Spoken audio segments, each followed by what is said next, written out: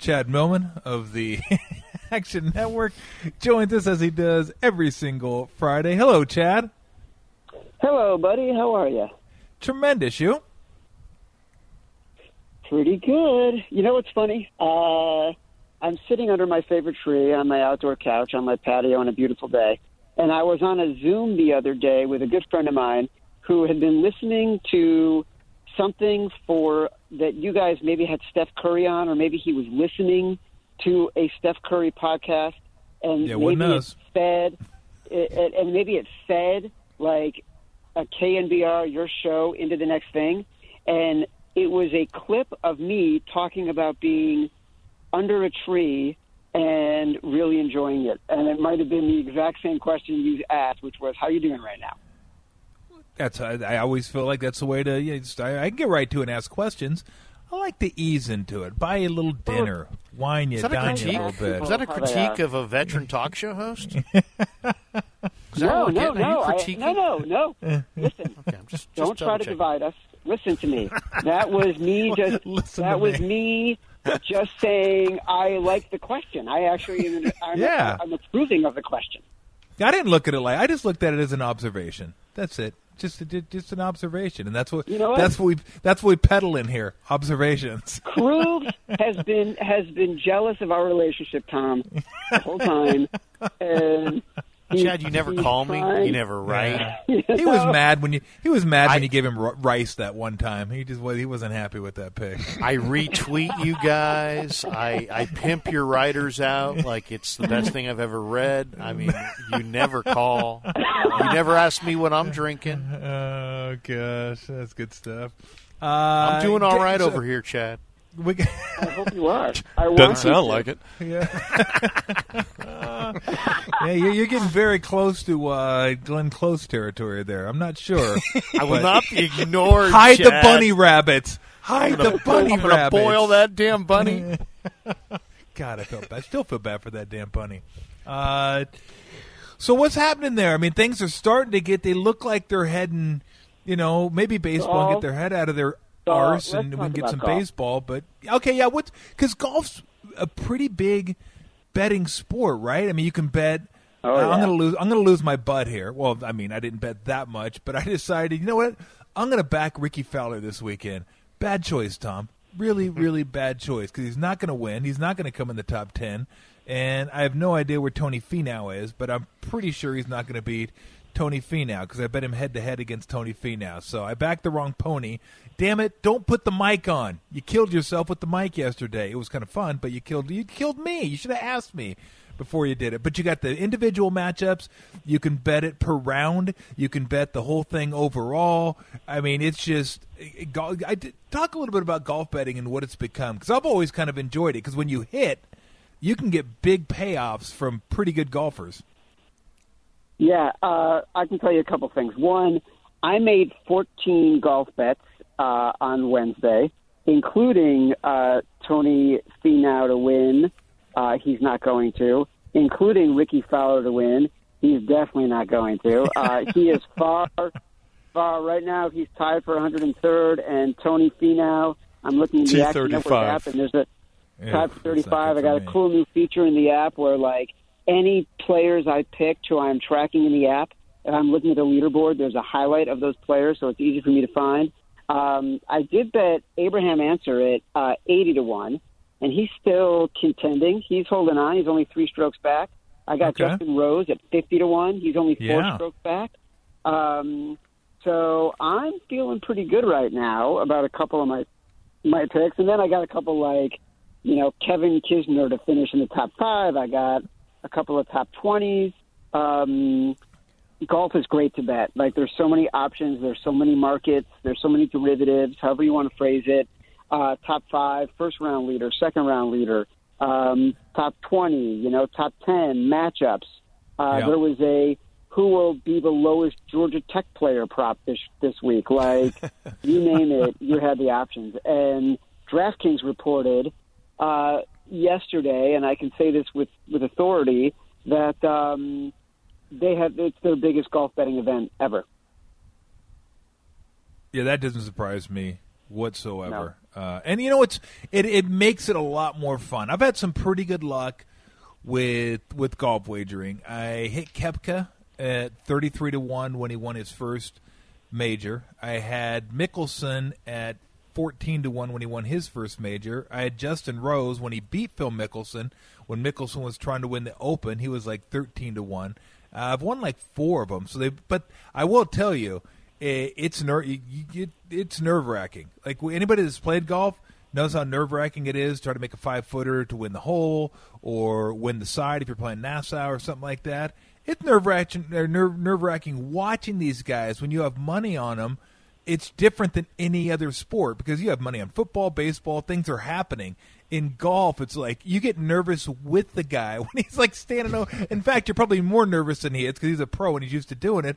But you're sitting there going, don't hit this in the water. Just put it in the middle of the green and we'll be good. You 2-putt from there and we'll move on.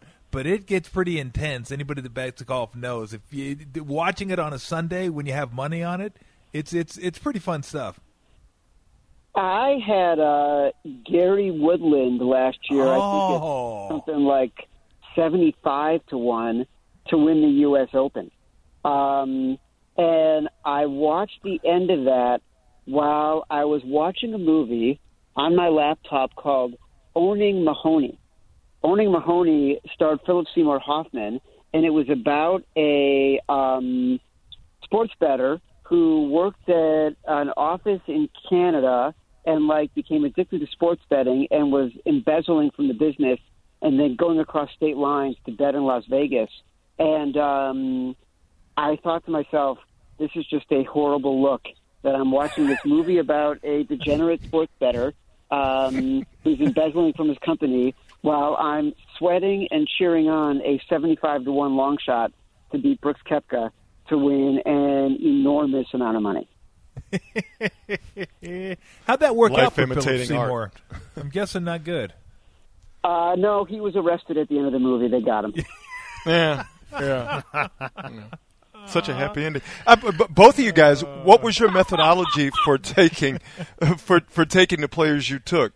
Because you guys took 2 of the same in Finau, and I forget the other name. But why, Fowler? Why take those 2 guys out of the entire field? I'll tell you, my methodology is going to be different than Tolbert's. I'll tell you exactly what it is.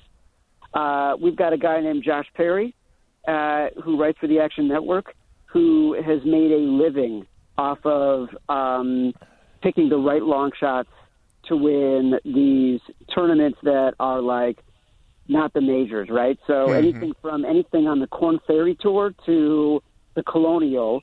He had 1 year last year. He picked the outright winners in 11 different tournaments. And it wasn't he's picking Rory McIlroy and Brooks Koepka, right? He's picking the Finaus and the Fowlers and things like that. So I usually just do whatever he does. And so essentially I took every person he took, plus I went through the best bets file that we posted on the Action Network and basically said, give me this, give me this, give me this, give me this, and went down the board, and I'm hoping one of them will hit. Do you know who you should have bet on? You should have bet on Sung Jae-im. Sung is the hottest player in the world from South Korea, and he's already kicking butt today. He's got 4 birdies through 13. He's on, I guess he's on 16 now. But this guy was the Player of the Year on the Web Tour, PGA Tour Rookie of the Year, won the Honda, finished 3rd at the Arnold Palmer. This guy's one of the hottest names in golf right now. You're right. You're totally right. He actually came up yesterday. Yesterday we had this really interesting thing. We have a relationship with the PGA Tour, a partnership under the banner of Golf Bet, where we're creating a lot of content around golf that they utilize and we utilize. And they actually gave us rights yesterday to the PGA Tour feed, what was broadcast live on Twitter. We had 90 minutes of live footage, and we did a betcast. And we had Darren Ravel and Jason Sobel broadcasting as if it was, talking about all the players and what their odds are in real time and how things are changing. And it was, they'd done it with 8 different partners, and this broadcast had double the amount of viewers of any other partner, including the Dude Perfect guys and a golf TV feed and LPGA feed and sort of really endemic golf brands. but so it speaks to sort of the enthusiasm for this kind of content. But they were also talking a lot about that golfer that you just mentioned, and like his history and his background, and even his caddy. It was really cool conversation. Yeah, I'll be honest. I just picked Fowler because I go, let me go with the guy with the flat bill on his hat, the flattest bill, and I figured Fowler fit that bill. Da-doom. That's also a good theory. It's a solid theory used by veteran gamblers around the world. The hat theory? For the most part, I'll tell you what, if I actually do a little bit of studying, I look at the course and I find out, okay, what's at a premium? Is it putting? Is it getting it in the fairway? Is it length off the tee? Is it short game? And then I'm like, okay, who are the best guys at those? Like when I had Justin Rose to win the U.S. Open, it was you got to get the ball in the fairway in the U.S. Open. He was near the top of the list. He's always good at putting the ball in play. When I won with Koepka, that course, I forget what course it was. It might have been the one up in Washington, but not positive. It was length off the tee, and I knew Koepka could hit it a mile, and I just knew 33-1, and he was a good player. Again, when you bet 33-1, you're not expecting to win. You're just hoping that he's around there somewhere and can give you a shot. But yeah, I look at what is at a premium for that course. Like, what do you need to be able to do at the course? And then I just find the guys that do that well and just try to pick one out of that. I mean, for me, it's not that complicated because there's a lot of different stats you can get into with golf. But I just try to keep it simple. There's 3 or 4 things usually at a golf course or every golf course, and there's a couple of them that are at a premium. Find the premium things at the golf course, find people that do those well, and go from there. I think that's a pretty good philosophy too, and it's much more in depth than I expected. Wow! Look at you! You must be getting loose already with a cucumber martini. What is this? A delta? Is this a Delta Gamma Rush event? What the heck's going on here? What are we looking at? What are we looking at tomorrow with UFC? How's the UFC been doing after time off? Is the handicapping similar? Has it been really good?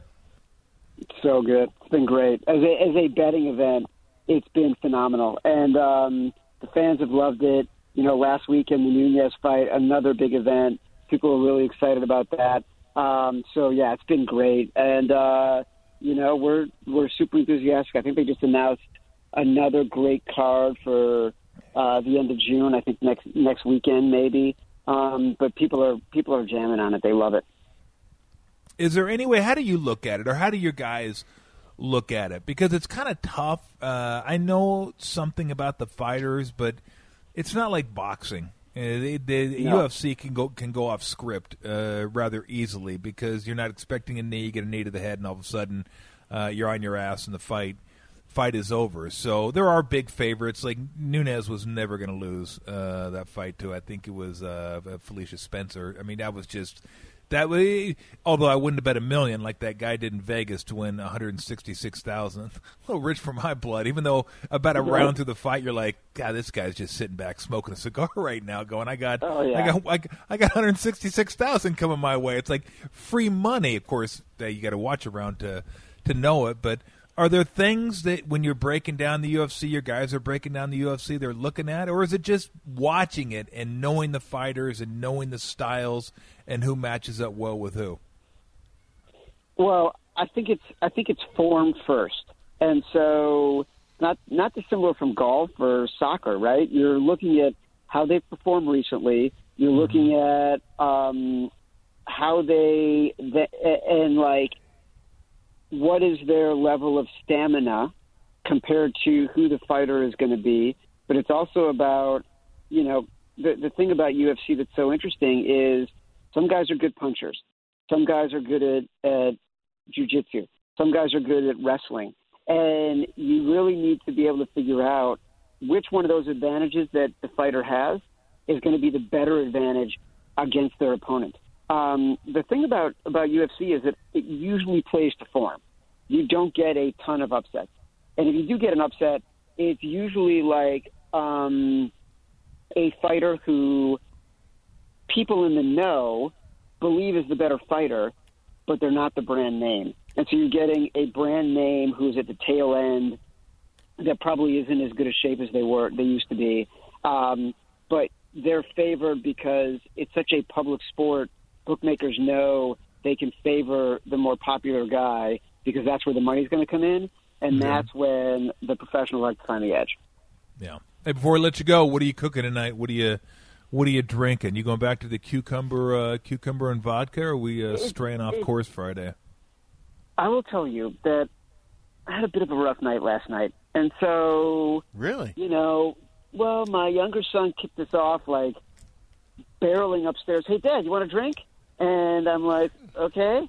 So he made me a whiskey sour, and then a buddy of mine called me after dinner, and he's like, hey, you want to come hang out? It's a great night. And so I went over there, and, you want to be safe. And so I brought my own glass, and I brought my own bottle of Macallan. And, I'm walking down the street, and my wife is like, you look really funny carrying a glass and a bottle just out like that. And I'm like, what am I going to do? It's like, I'm going, and I don't want to touch his stuff, so this is what I got.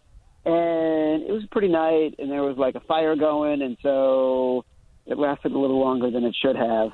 And my belly hurt this morning, so I might lay low. And then my wife just texted me. She's like, we should invite people for drinks tomorrow night. So I might try to, detox tonight. Yeah. Hey, champ, take the night off. You've earned it. Yeah, exactly. You're not what you used to be, though. You're not what you used to be. Hair of the dog. No, not even close.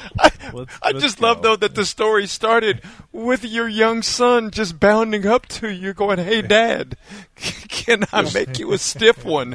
You must be proud. You must be very beautiful. Proud. It's beautiful. We've given up on the parenting. So you ain't the only one. Kind of a free for all right now in our house. Yeah. We're free range parenting. Leading to feral children around these parts. So I hear what you're saying, bro. I can see that. That is the best way to describe it. I can see Chad on a Saturday. Better than neglect. Yeah, exactly. Oh yeah, marketing. Hey, son, get the glasses. Let's break down Saratoga together. Father of the year. It's amazing what you've done with that kid. Hey, have a good weekend. Have a good night. Say, take care tonight. Maybe get to bed a little earlier, and then get after it again tomorrow. I'm going to go watch. I'm excited about the movie The King of Staten Island. My wife is from Staten Island, and there's a new movie that came out on Netflix, a Judd Apatow movie. So I'm trying to convince her to watch that with me, but she's anti-Staten Island, so I'm not sure it's going to work out. Good luck with that. Trick her. Good luck with marital relations. All right, Chad. Chad Millman, head of media for the Action Network.